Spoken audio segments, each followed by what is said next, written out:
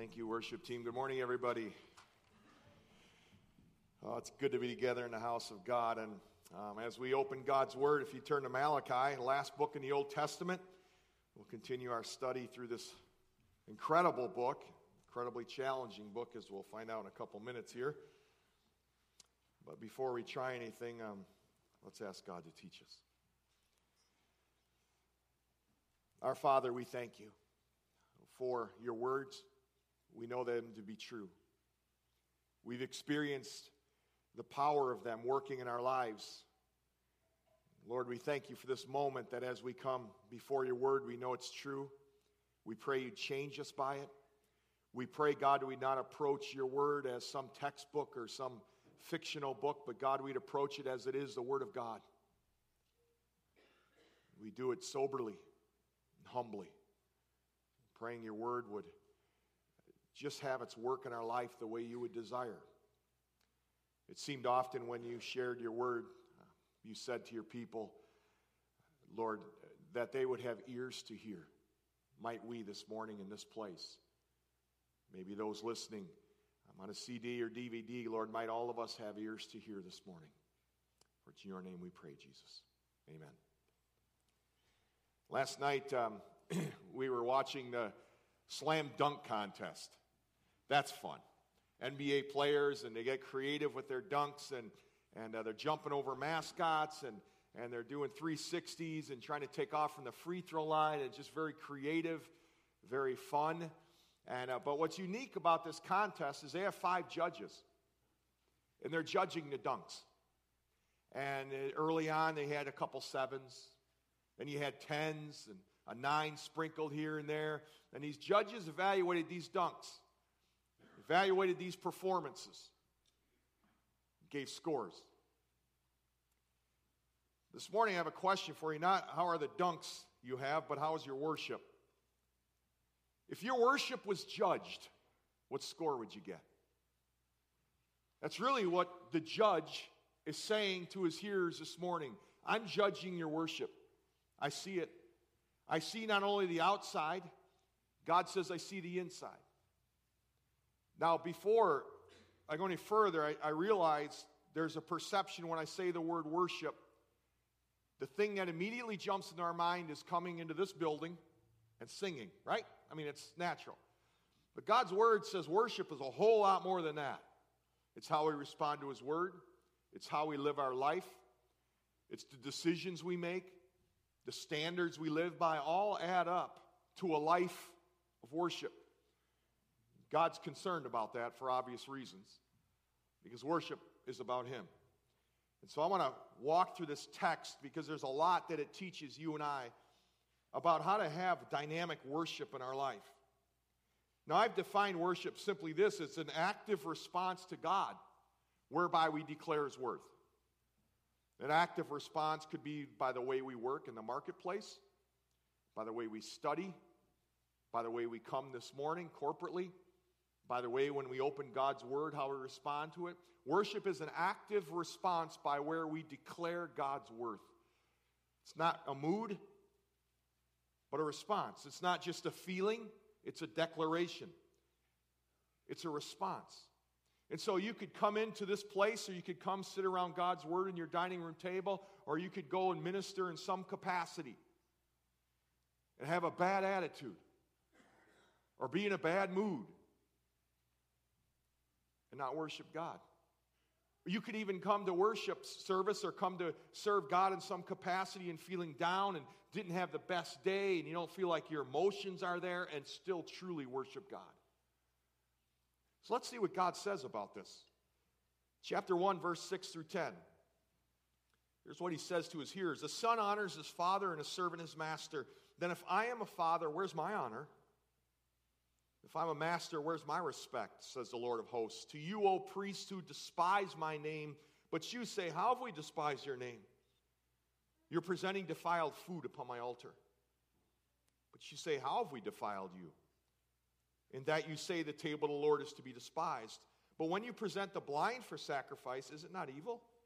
And when you present the lame and the sick, is it not evil? Why not offer that to your governor? Would he be pleased with you? or would he receive you kindly, says the Lord of hosts? But now, will you not entreat God's favor, that he may be gracious to us? With such of an offering on your part, will he receive any of you kindly, says the Lord of hosts? Oh, that there were one among you who would shut the gates, that you might not uselessly kindle fire on my altar. I am not pleased with you, says the Lord of hosts, nor will I accept an offering for you. God's saying, I've looked and I've seen your worship or your acts. I'm not giving you a 10. I'm not even giving you a 1. I'm not pleased. To these servants, these priests now, to those who were closest to the sacred things in the temple, who were the ones who had defaulted in the most central purpose to honor and respect God. How specifically did they do this? Well, we tell right away. He says, you've despised my name. You've despised my name. What does that mean? Well, if you're like most people, the first question you ask when you meet someone for the first time is, what's your name? Person's name sets him or her apart from the crowd as a distinct individual. People appreciate being called by their own name. Dale Carnegie once wrote that a person's name is the sweetest and most important sound in any language. And if someone's name is the sweetest sound, then maybe we could say the worst sound is the mispronunciation of that name. And you know, and just like I do, when you're getting a call from a telemarketer or a solicitor by name, they mispronounce your name. And you know, this person's not here. They're not a personal relationship with this person, because it's bad to mispronounce someone's name. But what's worse than mispronouncing someone's name is to mispronounce someone's name and you know them well. You've had a relationship with them. You've been around them for a while. God's name was not simply an identity tag. God's name says something of his character. It's a revelation of his true being. The priests dishonored. They mispronounced his name by treating him much lesser. God says, you've despised my name.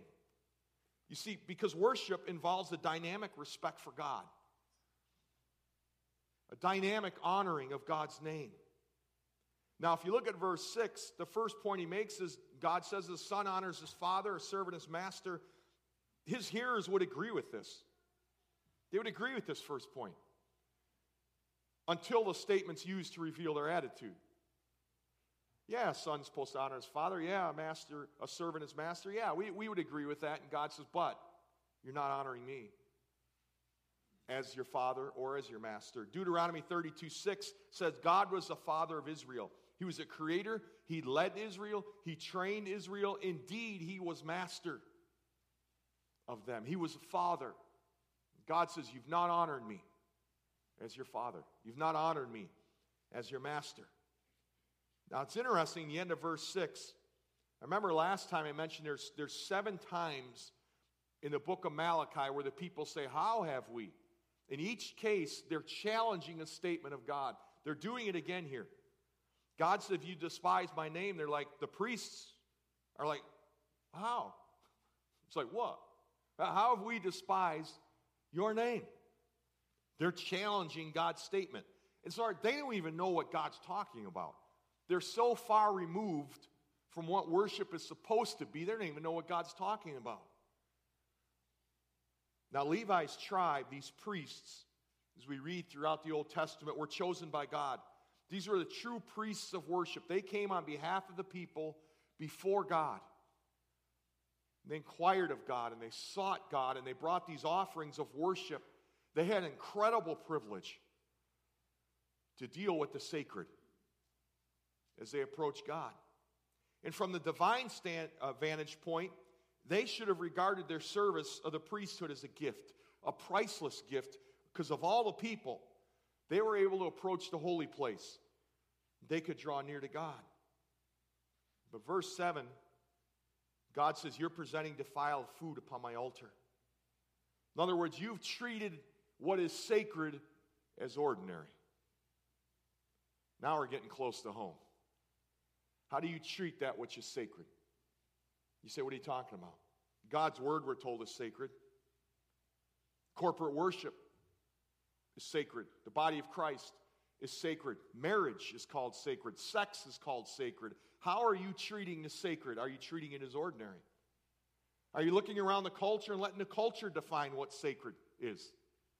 When we allow the culture to define marriage, to define sex, we're allowing culture to define what is sacred. And we're allowing the culture to treat what is sacred as ordinary.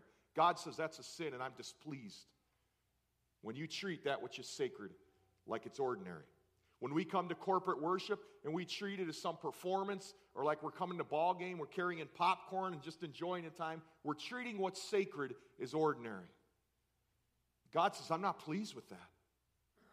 Now it's getting quiet in here. I mean, Malachi's hitting some pretty personal stuff, hitting some really specific things. Now there's verse 8. We have some more questions to drive home the point. God says, when you present the blind for sacrifice, is it not evil? When you present the lame and the sick, is it not evil? Or as God says, the lame and the sick among your animals, you would get rid of.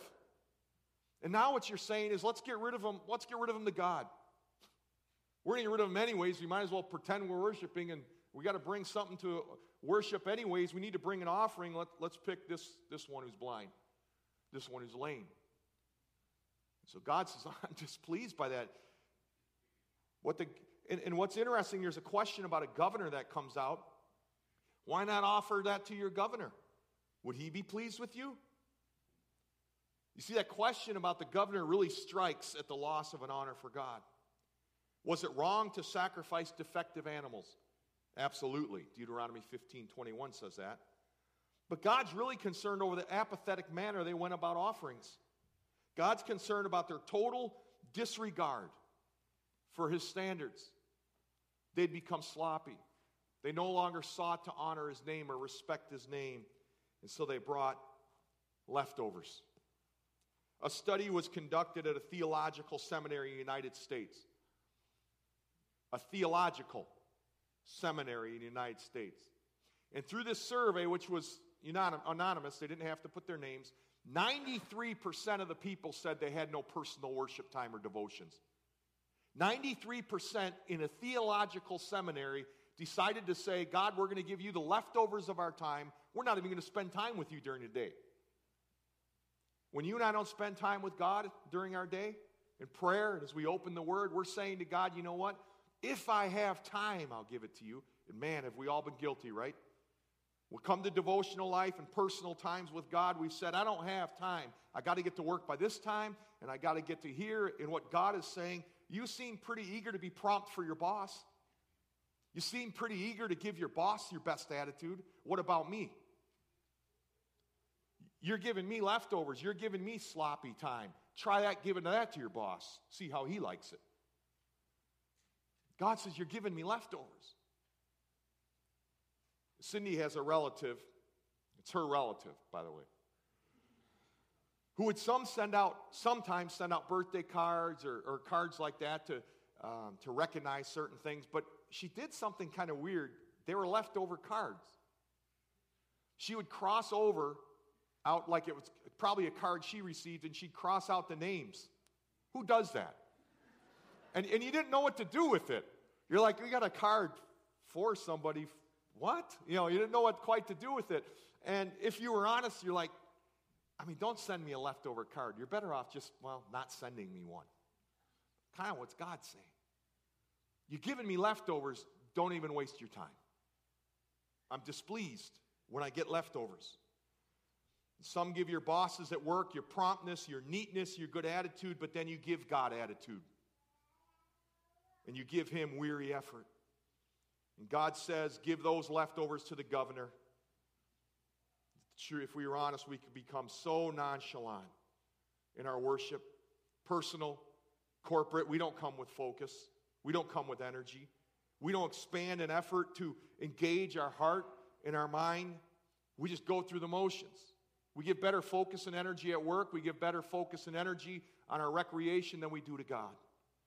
And God says, if you're not going to worship me with your heart, if you're going to give me leftovers, just lock up the church. Look at verse 10.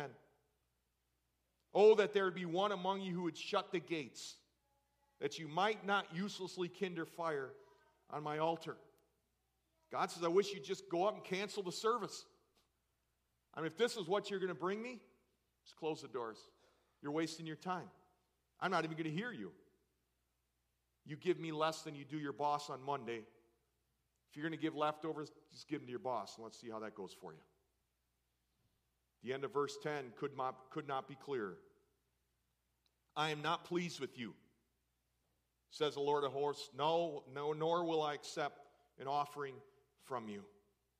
The Creator speaks to the creation He loves, and He says, I'm not pleased, for you're failing at the very thing you were created for, and that's to worship me.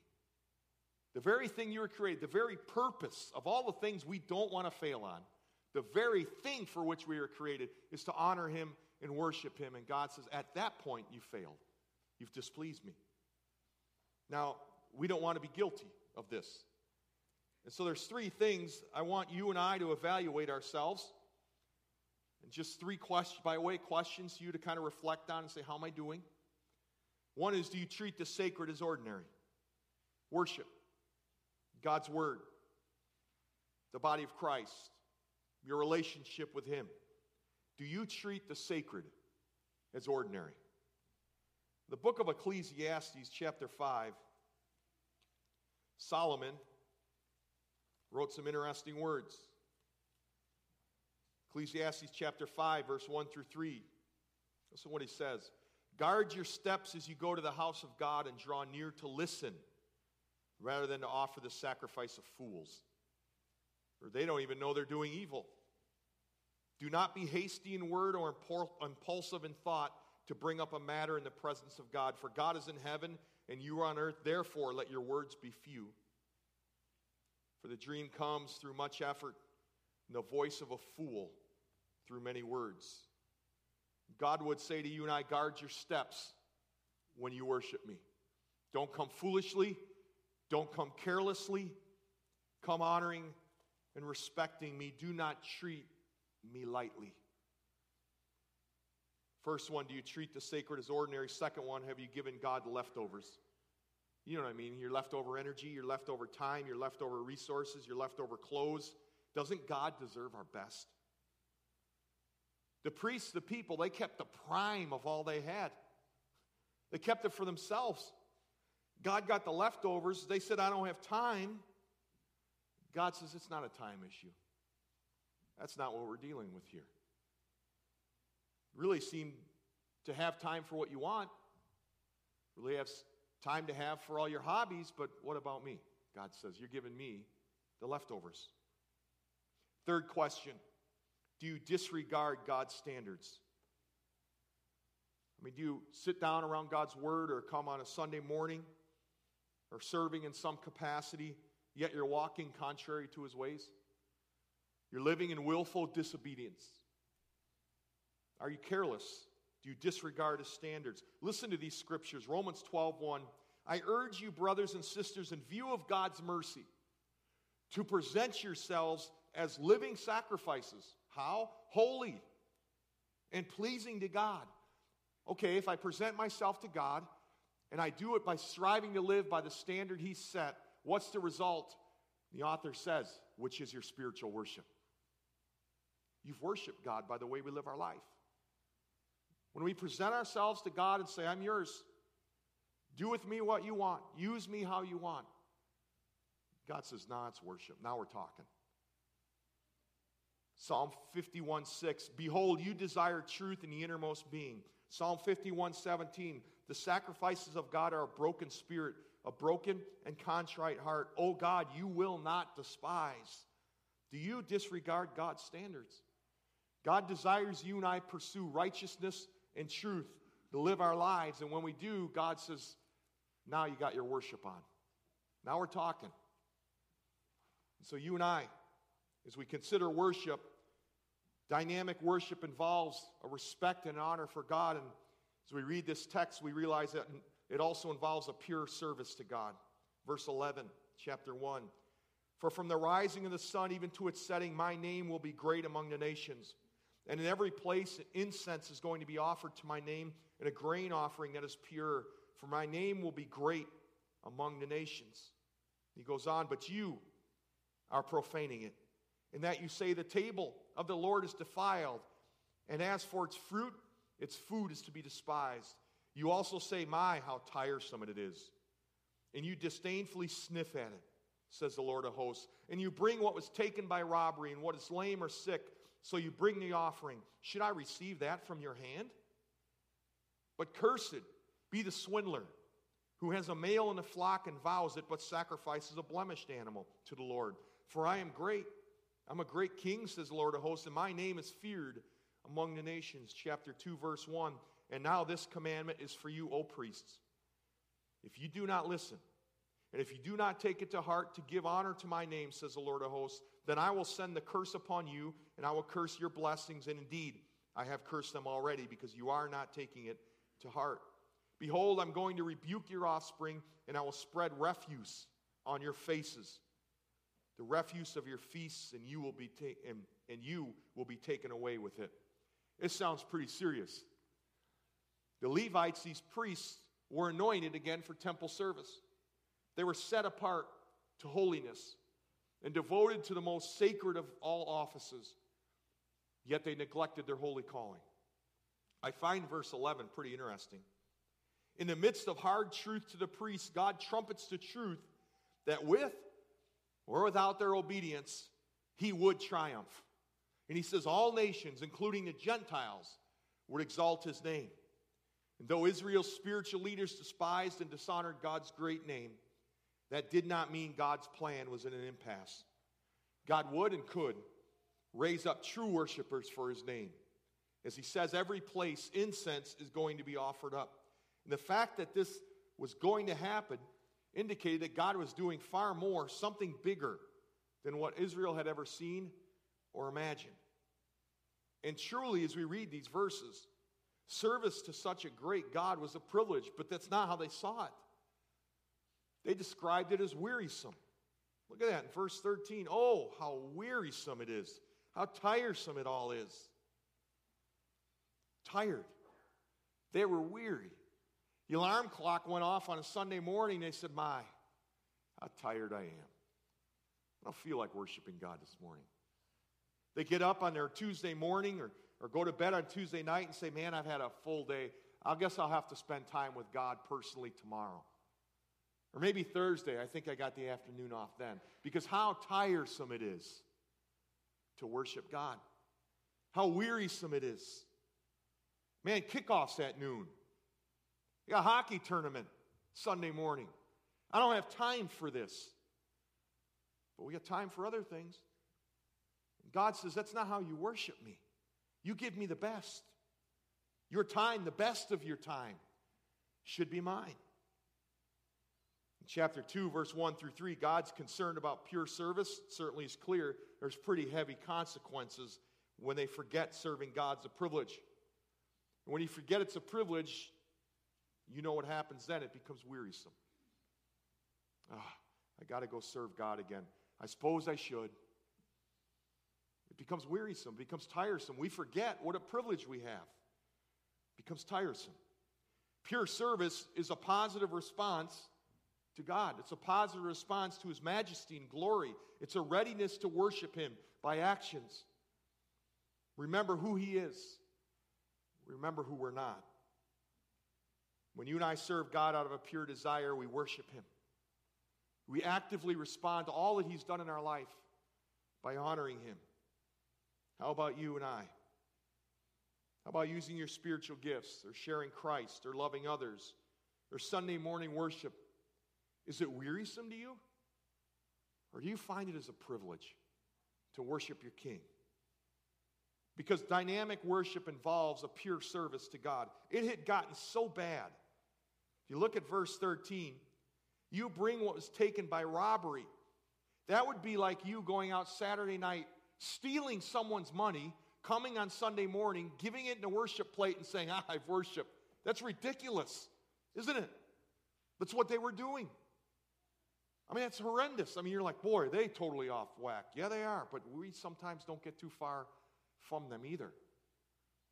Involves a pure service to God, but dynamic worship also, these scriptures teach us, involves a deepening desire to perpetuate his name. Chapter 2, verse 4 through 9. Then you will know that I have sent this commandment to you, that my covenant may continue with Levi, says the Lord of hosts. My covenant with him was one of life and peace. I gave them to him as an object of reverence. So he revered me and stood in awe of my name. True instruction was in his mouth, and unrighteousness was not found on his lips. He walked with me in peace and uprightness, and he turned many back from iniquity. For the lips of the priest should preserve knowledge, and men should seek instruction from his mouth. For he is the messenger of the Lord of hosts. But as for you, you've turned aside from the way. You've caused many to stumble by the instruction. You have corrupted the covenant of Levi, says the Lord of hosts. So I also have made you despised and abased before all the people, just as you are not keeping my ways, but are showing partiality in the instruction. You see, a dynamic worship life has a deepening desire, a growing desire to honor his name, to perpetuate his name. It would be his name that's known, it would be his renown. That is our heart's desire. In the verse 4 through 9, I noticed there's like a change in the tone of rebuke. It's almost like it becomes reflective, historical, as he reflects back on Levi and what should have been. And the covenant arrangement with the Levites was to endure unaltered worship. It was really instructive. And Levi's spoken of ideally here. He's spoken of what the service and worship should have been. But verse 8 then brings it back to his hearers. He said, but as for you, you're not at all like that. You're not at all lined up with your calling. You've turned aside, he says. You've caused many people to stumble. You've corrupted. There should have been a deepening desire to perpetuate his name, but that's not at all that was going on. For it was a far cry from their purpose. I think a helpful reference is found in Ezekiel 36. This happens, Ezekiel comes and prophesies while they're in exile. Now understand, they must have been attentive at that point because they were in a foreign place, far from their identity, far from Jerusalem, far from where the temple was. And Ezekiel comes with this prophecy, Ezekiel 36. Verse 16, then the word of the Lord came to me, saying, Son of man, when the house of Israel was living in their own land, they defiled it by their ways and their deeds. Their way before me was like the uncleanness of a woman in her impurity. Therefore I poured out my wrath on them for the blood which they had shed on the land, because they had defiled it with their idols. Also I scattered them among the nations, and they were dispersed throughout the lands. According to their ways and their deeds I judged them. And when they came to the nations where they went, they profaned my holy name. Because it was said of them, these are the people of the Lord, yet they have come out of his land. But I had concern for my holy name, which the house of Israel had profaned among the nations where they went.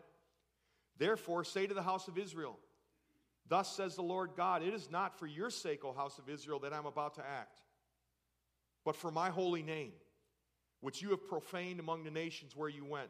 I will vindicate the holiness of my great name, which has been profaned among the nations, which you have profaned in their midst.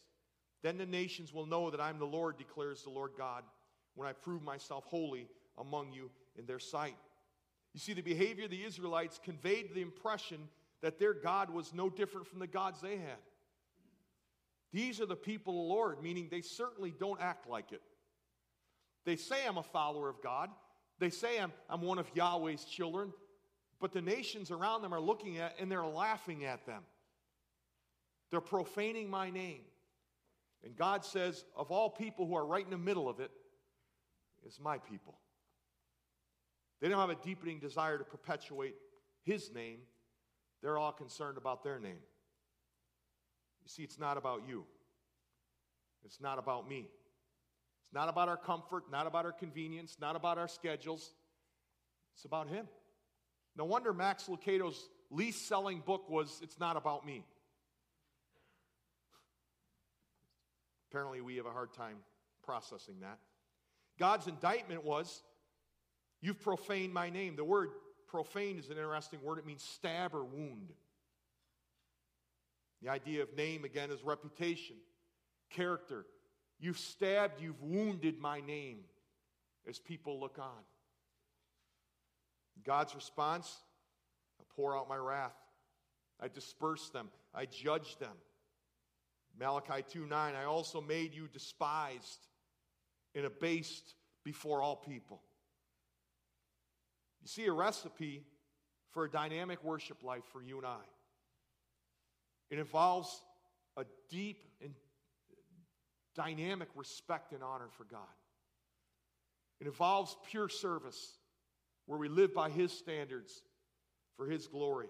It involves a deepening desire to perpetuate His name.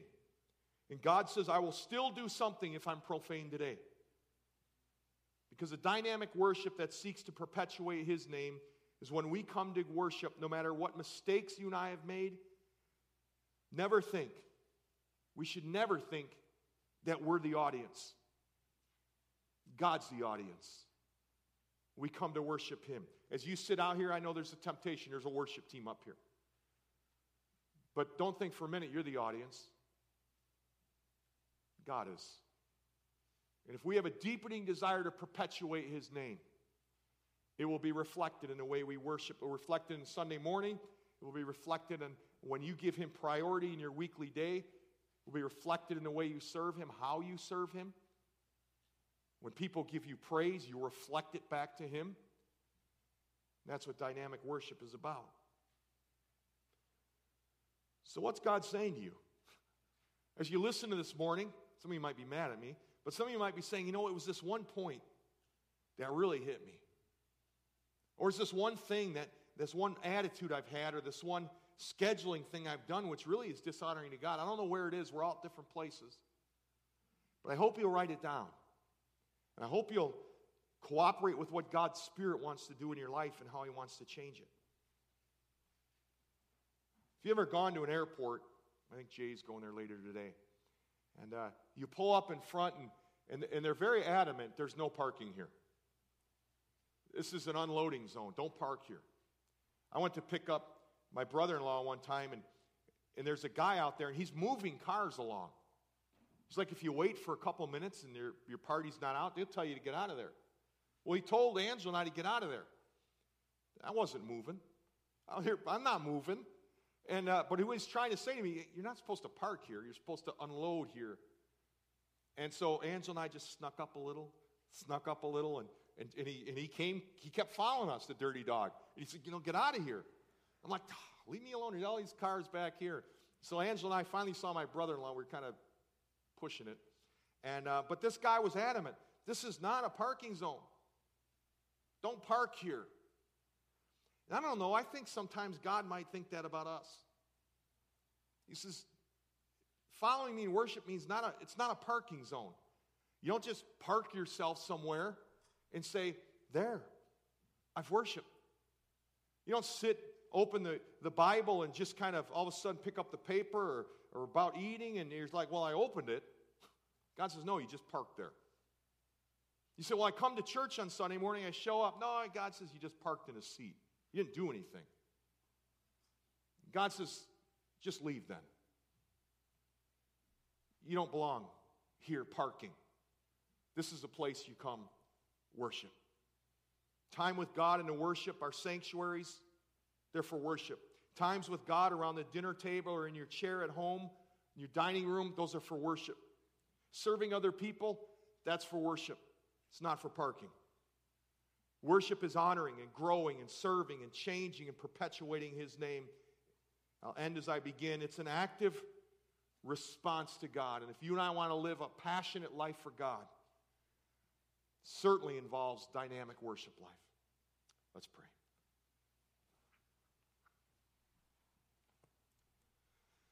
Lord, even as I say those words, let us pray, it almost sounds, I don't know, like not enough. I know so much of this passage really hits me. Maybe as a pastor, and knowing he was speaking to priests almost accentuates it. But even as your follower and your child, aside from that, it challenges me. And I got to believe my brothers and sisters right here, right now, share that challenge, share that conviction. God, please forgive us for running through skipping through life as if we're children on a playground, never stopping to pause about what really matters, never stopping to give you the honor that you're so worthy of. Forgive us for the times we took credit. Forgive us for the times we've treated time with you as an inconvenience. Forgive us for the times we've come into this place or sanctuaries like it, feeling we've punched the clock. Please forgive us for being so casual about worshiping you. We have no excuse. So God, we have only one response this morning. God, we ask and we seek your forgiveness. And Holy Spirit, we pray that you would kindle a fire anew within us. Lord, that we would have a desire that's growing and burning within us to honor your name, to perpetuate your name, to declare your name, and to declare your honor and majesty. Holy Spirit, do that within us, I pray. That we would individually and corporately be a people you're pleased with. That you could look at us and smile upon us. That's our desire, God. And Lord, might the way we go about even responding to this, your word this morning, for we know that even is an act of worship, might you be pleased. For it's in Jesus' name I pray.